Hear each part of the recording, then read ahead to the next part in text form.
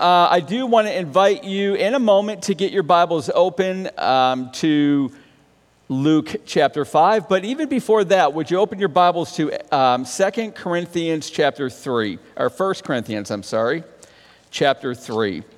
1 Corinthians chapter 3. Let me get mine open as well. And while you're turning there, let me tell you why I am actually telling you the wrong passage. Isn't that funny? What a great pastor. It's 2 Corinthians chapter 3. I was right the first time.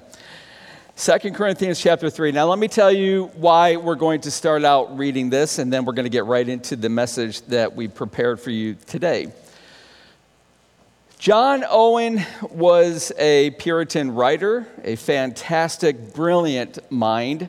He wrote a book that really is based on this verse, 2 Corinthians chapter 3, verse 18. And the premise of John Owen's book, and it's one that I've been trying to study. It's a book that you have to read in bite-sized nuggets to try to digest. It's so brilliant, it's so deep, it's so powerful.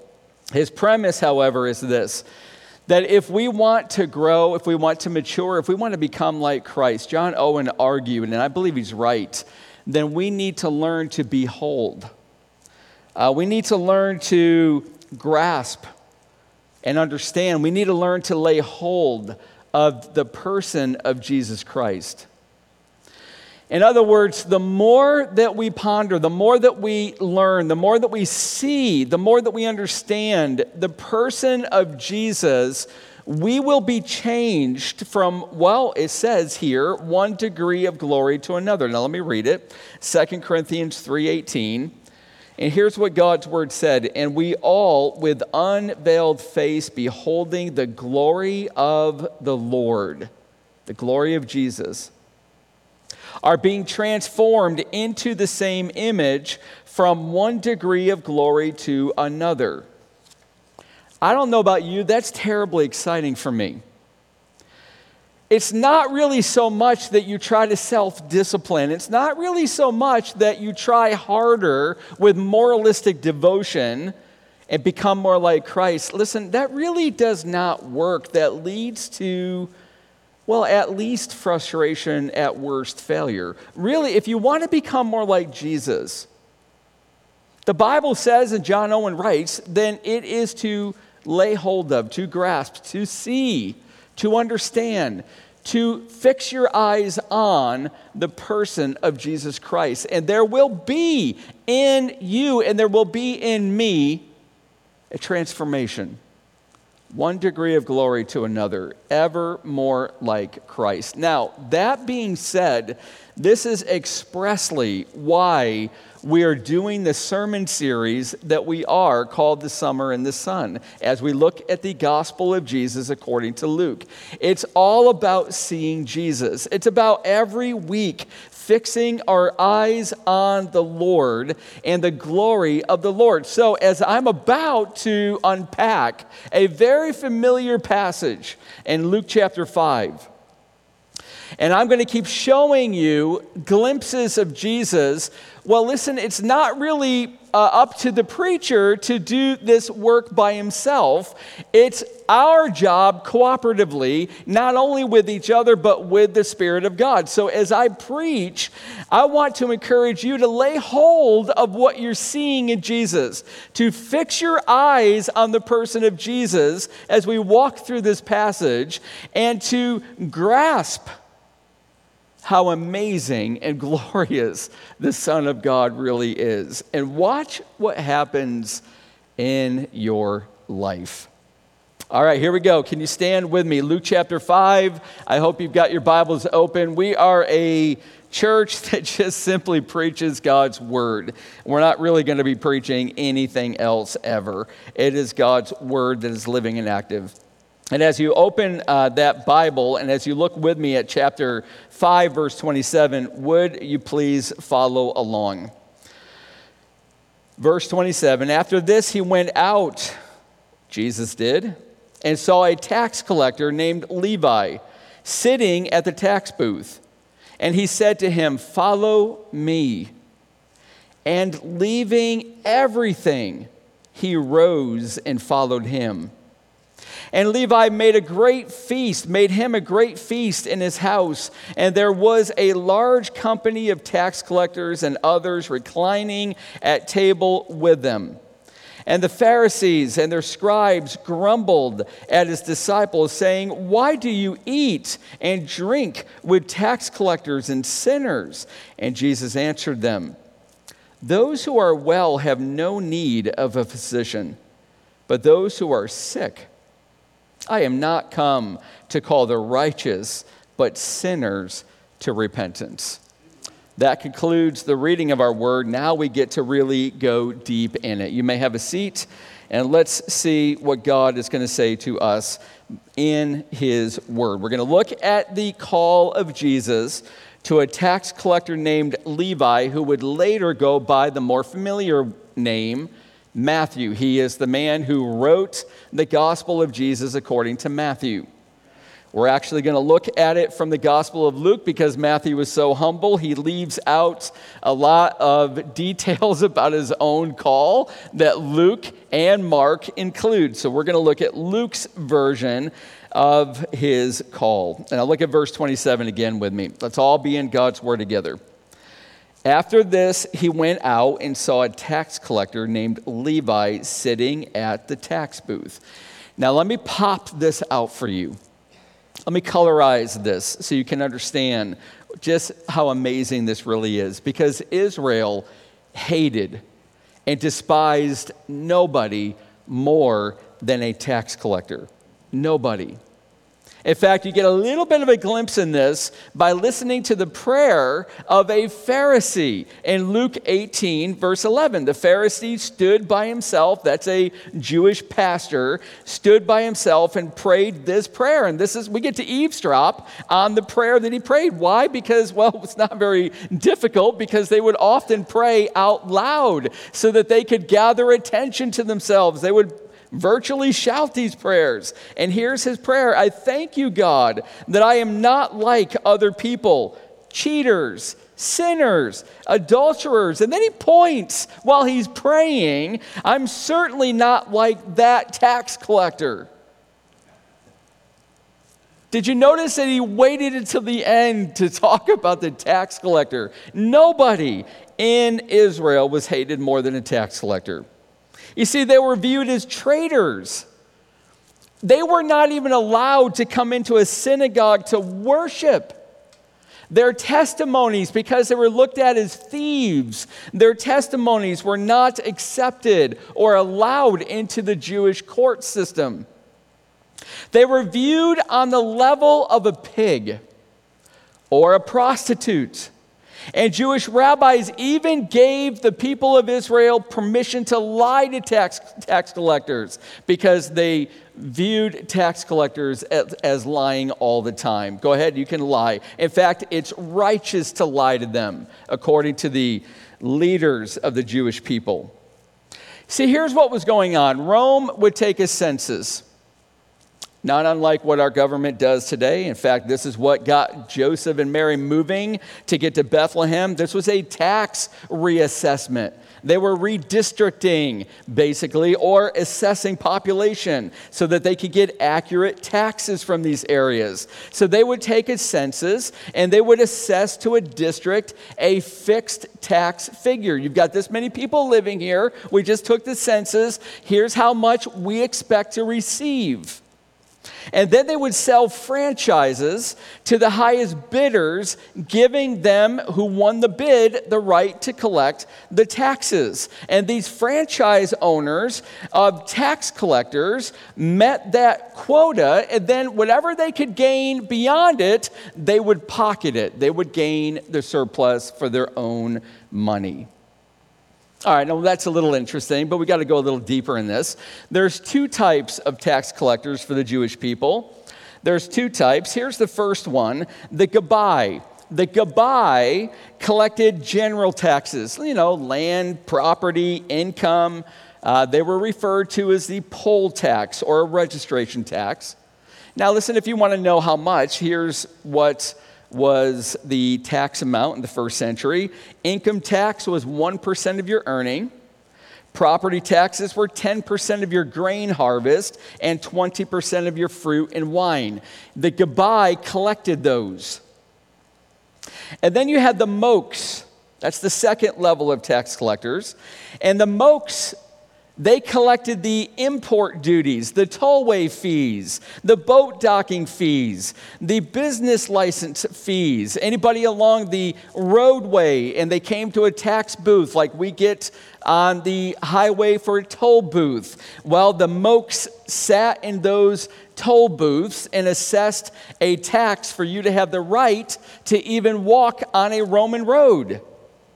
And this tax collector, the Mokes, they had almost limited, or rather unlimited latitude in their taxing powers. They could attach a tax to virtually any article, any activity. They could tax your boat. They could tax the fish that you caught. They could tax the dock that you unloaded your boat at. And they would sit in these booths along these busy roads. They could tax your donkey, your servants, your goods. And if you couldn't pay, then the tax collector might offer you a loan at an exorbitant interest that you had to repay it. And they would make sure you paid it because they would have henchmen, they had mobs, and they had the Roman military to back them up. So they had the power of Rome to enforce their orders. Now, are you getting a little bit of idea? I'm just going deep into the backdrop here for a moment. Are you getting a little bit of an idea or an understanding why the Jewish people hated the tax collectors, and none of them more than the second level, the Mokes? Now, I'm not even done yet with that because there's two kinds of Mokes. There's the great Mokes, and then there's the small Mokes. So let's kind of dive into that briefly. The great Mokes hired other people to collect their taxes. In other words, they had people working for them. They had a larger franchise. And what that would do is it would protect their reputation among their own countrymen. They wouldn't get quite the amount of hatred from the Jewish people. But then there are the small Mokes. And they did their own assessing. They did their own collecting. And therefore, they were in constant contact with members of the community. They often and usually worked for the great Mokes. They were the ones interfacing with the merchants and with the travelers passing along their way. Now, we're going to get back into the story because Levi was a small Mokes who was sitting at the tax booth personally collecting taxes. He worked for or reported to a great Mokes. And here's an example of one of them, Zacchaeus. Do you remember him? Remember that wee little man who was up in a tree down near Jericho, and Jesus called him down and said, Zacchaeus, I'm coming to your house for dinner today. Come on down. It totally changed Zacchaeus' life. He was a great Mokes. It was as Jesus and his disciples, they're near Capernaum, they're walking along the Roman road, they stop at the toll station of Levi. And verse 27 says that Jesus said to him, follow me. Now, we're going to really start looking at this with a lot more application, but let me give you a little bit of a primer, or at least let me give you a little bit of encouragement. You're probably familiar with this story. You know the story, you know the saying rather as well as I do, right? Familiarity breeds contempt. Well, it doesn't mean a malevolent hatred always. Sometimes it means you just sort of disregard it. It just sort of gets reduced down to the common and it doesn't impact you as much. Well, don't let the familiarity with this story cause you to miss its impact. Levi is about to give up a wealthy career. He's about to let go of financial security. He's about to turn in his franchise, and it will be permanent in order to follow Jesus and serve his own people who hate him and despise him. In fact, he writes a gospel to help his own people. The gospel of Jesus, according to Matthew, was written for and to the Jewish people. So don't let this impact not get noticed in your heart. We're seeing a radical, which we're about to see, a radical change come to a despised, hated man in Israel. And I want to show you a few points on it. Number one, exactly what I just said. The call of Jesus brings radical change. Now, this is true whenever Jesus calls somebody to salvation. But we're going to see it in Levi. Let's look at it again. And Levi made him a great feast in his house. He left the toll booth. He gave up on his franchise. He holds a party. And who was invited? And there was a large company of tax collectors and others reclining at table with them. There's a whole lot of tax collectors in the area of Capernaum. A lot of them. Levi, who is about to go by another name, Matthew, is about to be given a new name that means gift of God. If you know anybody, my son Matthew, who was leading worship, if you know a Matthew, then you know that means gift of God. So here we've got a man who by birth, now watch this, listen to this, don't miss what I'm about to tell you. Levi, by birth, that's his birth name, named after the tribe of Levi. The tribe of Levi was the only tribe that remained faithful to God when Moses went up on the mountain. They did not worship the calf, so the golden calf. So God gives to this tribe, Levi, a special blessing. They were given then the rights and the duty and the responsibilities to be priests of Yahweh. Now he's named this tax collector after this glorious tribe, which means, friends, he should have been by calling a priest. He should have been by calling a priest. Somewhere along the line, the Bible does not tell us when, where, or how, he forsook that calling. He went a different direction. It became a tax collector. Now, let's just surmise a little bit. We don't know, but perhaps the lure of worldly wealth is what caused him to forsake his call. Maybe the power is what lured him away. Again, we do not know, but have you ever considered that Levi squandered that call? He began to be a corrupt franchise owner to serve Rome and exploit his fellow Israelites. The man who did nothing but take was changed into a gift of God, and this is exactly what Jesus does. Now, we've got to be really, really careful. I'm telling you what, I don't know if you're like me, but I get so excited when I learn the cultural backdrop of the Bible. And that sometimes, if I'm not really disciplined, can overshadow what God really wants to say to me. So friends, let's bring it into your own personal life. Where can you see the radical call of Jesus on you? Now, listen, you won't see it if you think that you were always a pretty good person. You know, you just needed a little bit of help to get over the hump. If you think that you were a pretty respectable person, I mean, you're an American. You've done pretty well in life, worked hard in your career, and you know what? Yeah, I'm so glad that God saved me, but, you know, it's not radical. Well, then you don't understand who you were before Christ called you.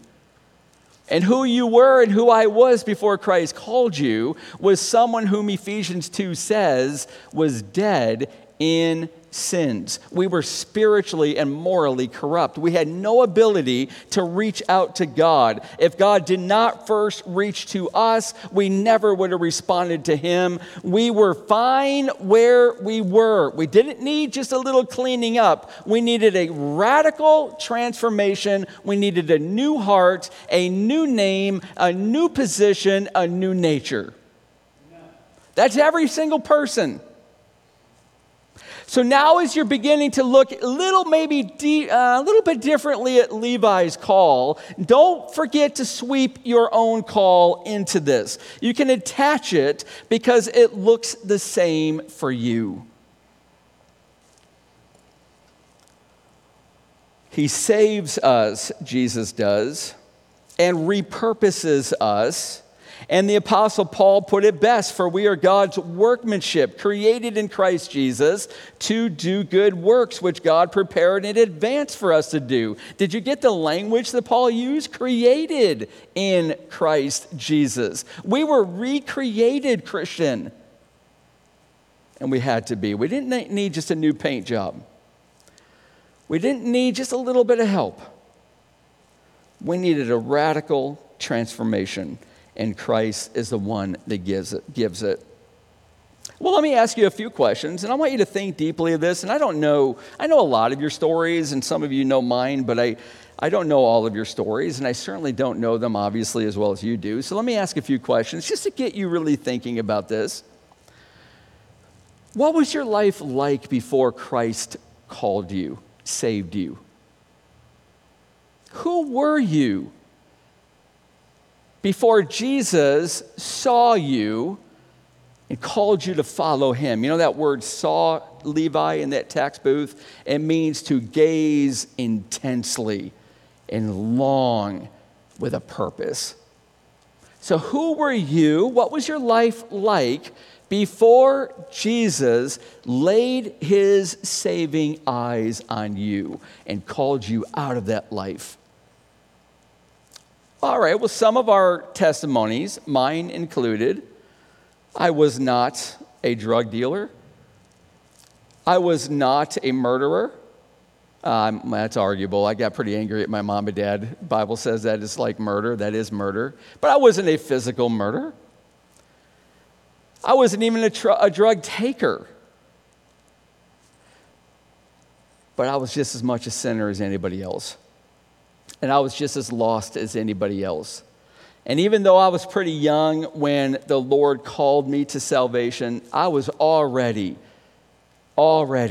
totally depraved. I was already corrupted in every part of my being. I was already someone that had defied God and that had cosmically said to him, I don't want your way, I want my way. I like my throne better than your throne. And it was coming out in my attitude. It was coming out in my thoughts. It was coming out in my words, coming out in my behaviors. I was as lost as the worst sinner has ever been. And so were you. But Jesus called me to salvation.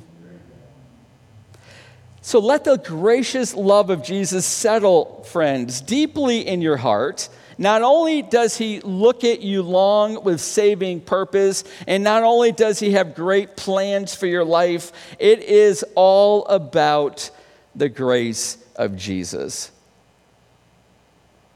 Here's Levi. He's one day old. He is one day old in his rebirth, and he's already discipling his friends.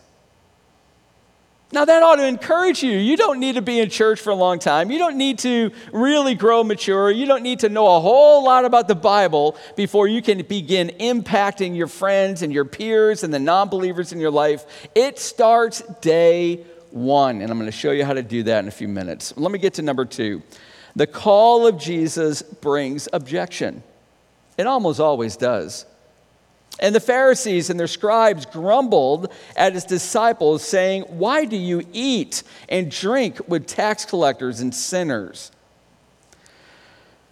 Well, you need to know a little bit about Pharisees. So Pharisees were Jewish pastors, okay? Of all of the different groups of the Jewish spiritual leaders, Pharisees were both loved the most and feared the most, because you can never, ever live up to their expectations. They were called the separate ones. That's a nickname. If you're writing down notes, write that down. They were called the separate ones. Why? Because they continually distanced themselves from anything or anyone that they would look down their nose at and say, that's an impure person. That's a morally not fit person. God can't possibly love them. Therefore, I will distance myself from them. They were called the separate ones. They would not even allow their robes to touch a tax collector. Truth. Have you ever felt the way that Mark Twain once said? He said this: having spent considerable time with good people, I can understand why Jesus liked to be with tax collectors and sinners. Now look at that quote for a moment. I felt this way. I'm not supposed to say that as a pastor, I don't think. But I felt this way. There's something so refreshing.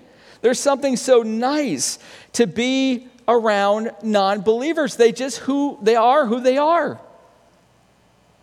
And this is often how people can get when they get saved and when they come into the church. They become the separate ones. They feel like they're a little bit above and they distance themselves from those who are non-believers. It ought to not be that way. You know, a few weeks ago, actually it was 2 months ago now, a month and a half ago, I went on a motorcycle trip, and I actually had asked some of you to be praying for me, and so I want to report in how that trip went. I went on a motorcycle trip with 4 other guys, so there's 5 of us, went to West Virginia, and the first night that we're sitting around the campfire, the most recent addition to our group, I'd only met him twice, around the campfire, who knew I was a pastor, said to me, with everybody around the campfire, he goes, well, you know I'm an atheist, right? And I said, I did not know you were an atheist. And I said, why? Why are you an atheist? I said, that's interesting. Why are you an atheist?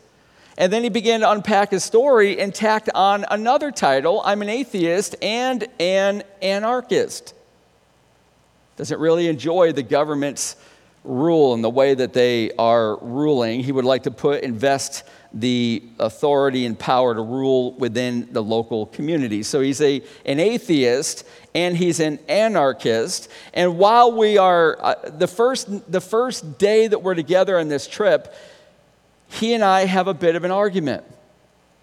Not anything about that. I hadn't learned this yet. This is on the motorcycle ride. We have a bit of an argument. He did something that was not really very safe for the group, and I reminded him of that, and he got pretty angry and said, well, then I'm going to go home tomorrow. I said, well, we don't want you to go home. We just want you to be safe.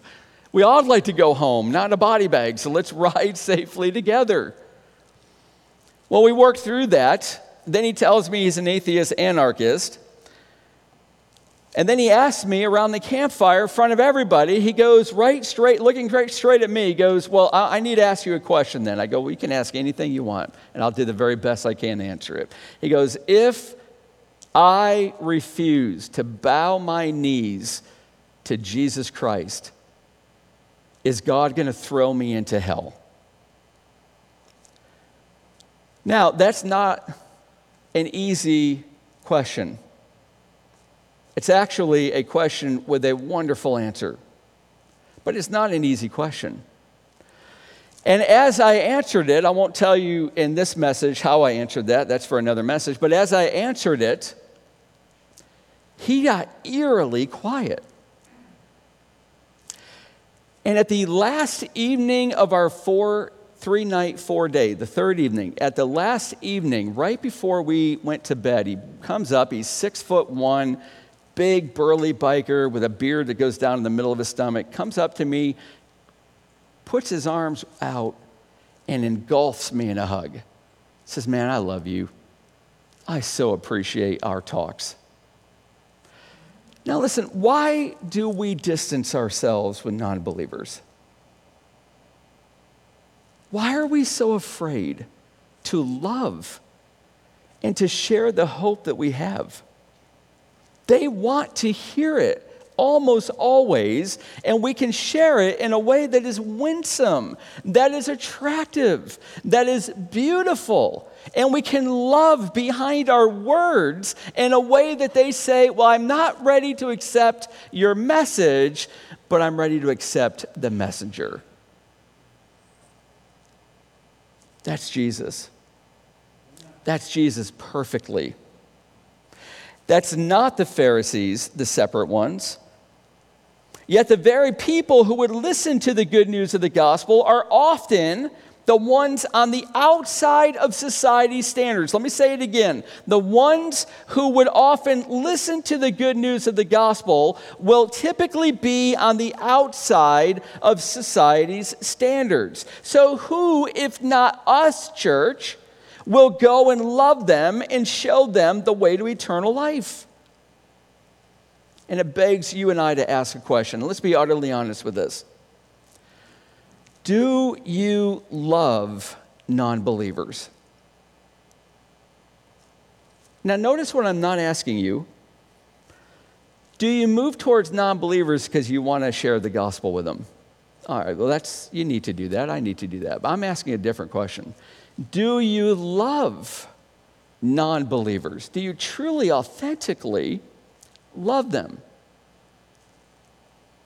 Well, Jesus did. And he responded to those Pharisees with what is going to provide for us our third point. The call of Jesus brings hope to sinners. Look at verse 31. And Jesus answered them, "Those who are well have no need of a physician, but those who are sick. I have not come to call the righteous, but sinners to repentance."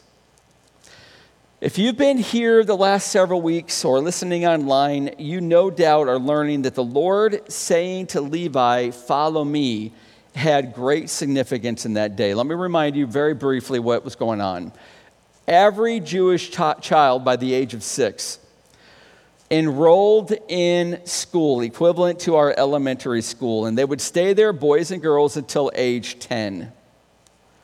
Believe it or not, Jewish girls were 2 to 4 years now away from being married and having children. They did not go on to the second level of school. They went home where they learned from their mothers how to be a mom, how to have a family. The boys, if they were good students, went on until they were about 15 to 16, and they would study the next level of the Word of God. Now, at 16 years old, almost all male students in Israel were done with their education. And they went home and they learned their father's trade, and they basically worked with their dad and one day took it over. But for the very best and most exceptional male Jewish boys, they would go to a rabbi, what was called that time a Torah teacher. They became popularly known as rabbis around AD 70. But at that time, they would go to a Torah teacher, and they would go to that Torah teacher, and they would ask, "Can I be your Talmud?" A Talmud is a word for disciple, which means a learner. The Torah teacher would subject that male student to an unbelievably difficult and rigorous test. And if that student passed, he would hear 3 words in English, 2 words in the Hebrew or Aramaic. The 3 words in the English would be, "Come, follow me." In other words, you could be my Talmud, you could be my disciple. Here's what Jesus did. Now, this is going to blow your mind. It ought to. Jesus reversed the direction. Almost no rabbi did this. He didn't accept anybody that came to him. In fact, everybody that kept coming to him, he would tell them, "Unless you will hate your mother and father and brother and sister more than me, you cannot be my disciple." And that means in the Greek, unless you love me more than them, not with a malevolent hatred, unless you love them less, you cannot be my disciple. Or let the dead bury their dead, or pick up your cross and deny yourself daily if you want to be my disciple. He kept turning people away. And then he would go to the ones that the Father told him to call. the ones whose names were called before the foundation of the earth. And he would walk up to them and he would say, "Follow me." And the call of God, friends, is such that it turns the disposition of the person who receives it to where they can only imagine one thing. Yes. Yes. Now, I want you to hear this. If you are a Christian, you received at just the right moment that God designed his call that was given, that was decided before the foundation of the earth.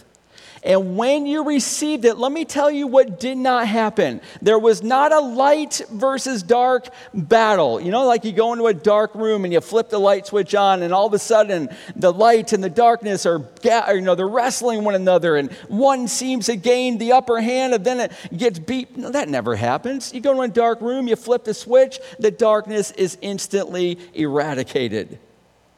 When the call of God comes onto a sinner's heart, it changes, called regeneration. It changes their internal disposition. It brings them alive so that they desire to say yes. There is no one who has received the irrevocable call of God that has said no to him. And no one comes kicking and screaming into salvation. Their hearts are changed. This is what happens with Levi. Jesus called this small mokes to follow him, and Levi, leaving everything, immediately rose and followed him. All right, now here's what I've done so far. We're going to land the plane. What I've done so far is I've given you some backdrop on a Jewish tax collector and located for you exactly who Levi was by way of a career, what he abandoned, what he forsook, what he took up, and what he leaves. And then I've given you some theology behind the call of Jesus Christ. Now I'm going to close and I'm going to end with just a few thoughts. How do we apply these truths, all right? And how do we get this practical?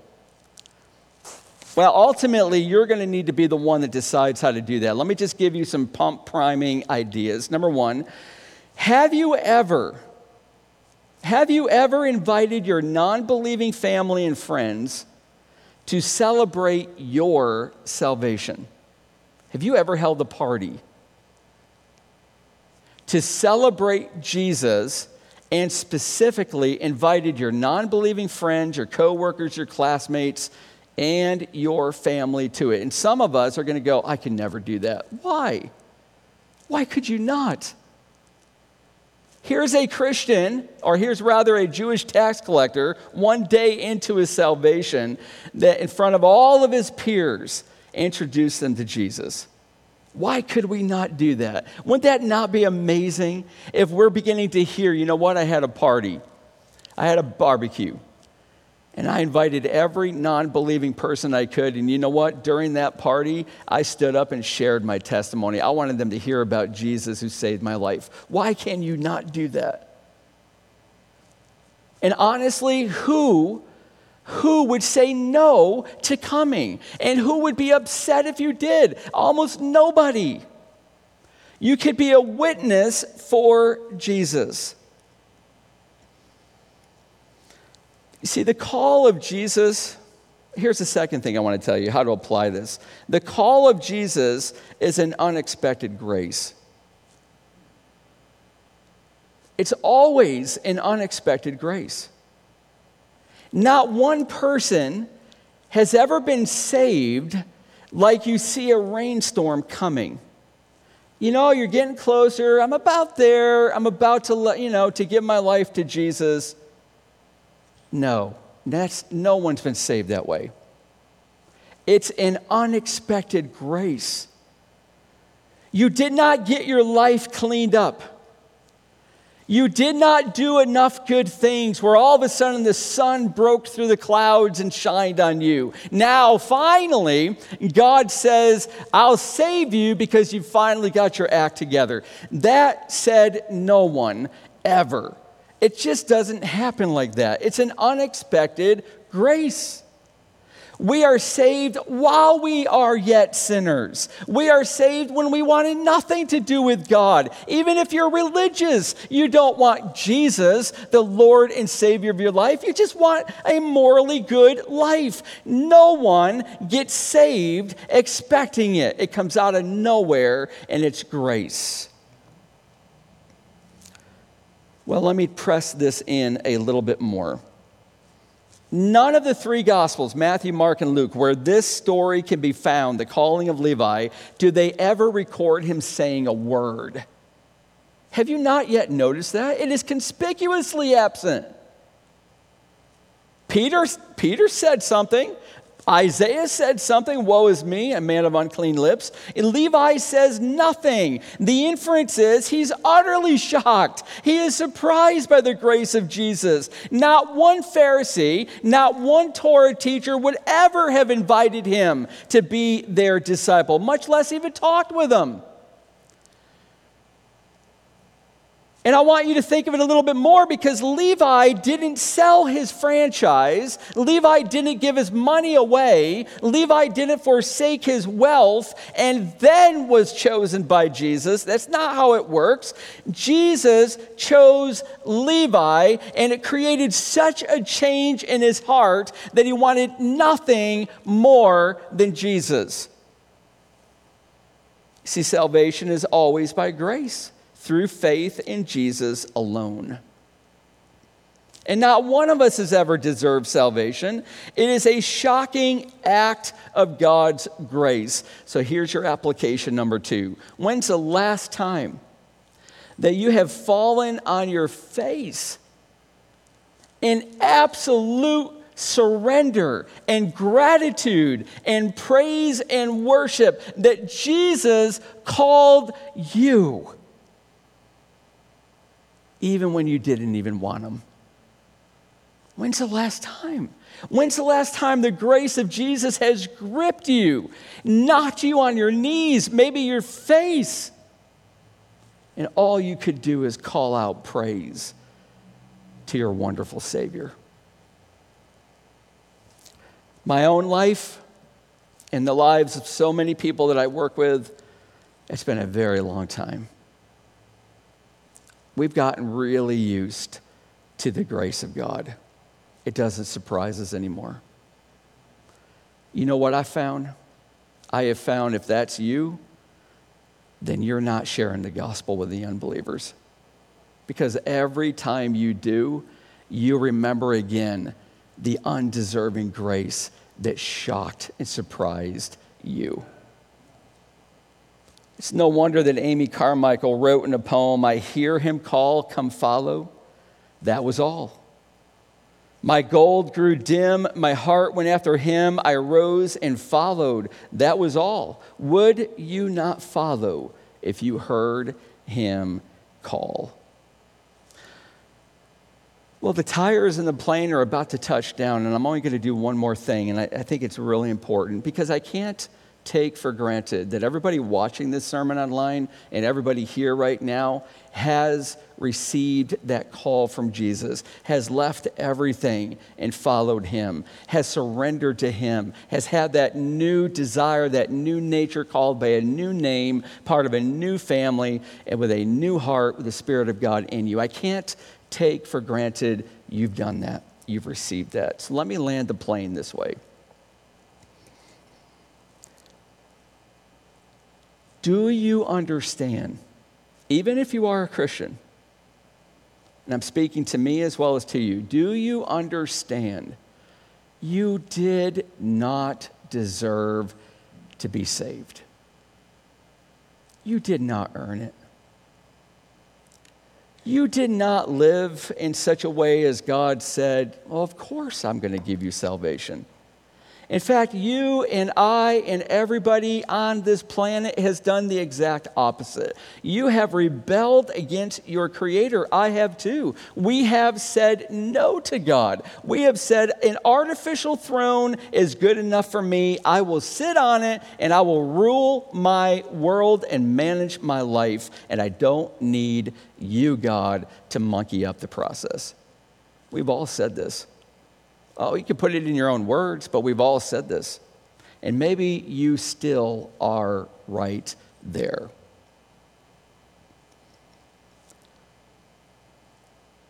Can you see the eyes of Jesus staring at you? Oh, Levi did. Can you see him looking at you with love? With grace, not judgment, not anger, not like some unable to please father. No, he loves you with grace, meaning that while you don't deserve it, he knows it, he's willing to give it. And what's the it? It's salvation, it's life, it's purpose, it's joy, it's peace, it's favor, it's a new family, it's eternal life. All of that is bound up in the word it. And he's looking at you. Do you feel it? And do you feel a call? Do you feel the call that says, leave it and follow me? Leave it and follow me. And I will tell you how to discern when the eyes of Jesus of grace are looking at you and the call of God is coming to you. I will tell you how you discern it. There will be nothing in your heart that will say no. You will want it. And you will see Jesus high and lifted up on a cross, who for the joy set before him underwent the wrath of his Father, the pain of the crucifixion, the separation of his Father, all because it was necessary in the only way to save you. And he gladly did it. Will you respond to that? All right, I can hear an objection and then I'm going to land the plane. Well, I've been in church. I've heard this all my life, but have you heard the call of Jesus? Well, that is so different than hearing a Sunday school lesson or a sermon from a pulpit. Have you heard the call of Jesus?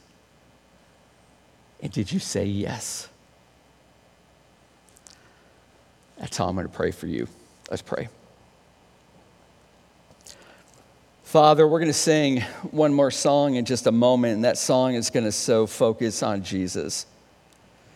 But Lord, before we sing it, I would ask, Father, that for every person in this sanctuary, every person watching this online, Lord, who was called before the foundation of the earth,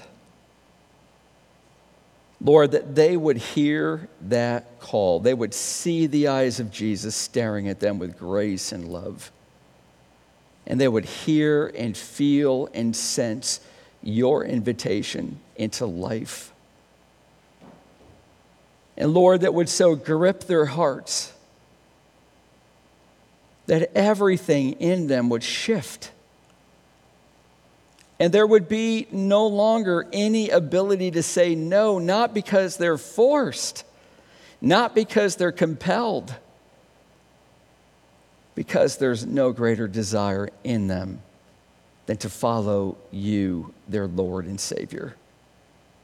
Father, would that call be sent out? And would they respond to you and enjoy peace and life, a new heart, a new created being inwardly, new desires, a new purpose, the power of the Spirit in them to live out this eternal life that you will give. And Father, for those of us who are Christians already, Lord, let us hold the party. let us hold the celebration and invite our non-believing friends to it and tell them what you have done for us. And may we remember again with fresh eyes how unexpected your grace really was and how undeserved it is. We love you, Jesus. We thank you. And as we sing this song, would our hearts, Lord, match up with our lips? And may we sing from deep down within. In Jesus' name, amen.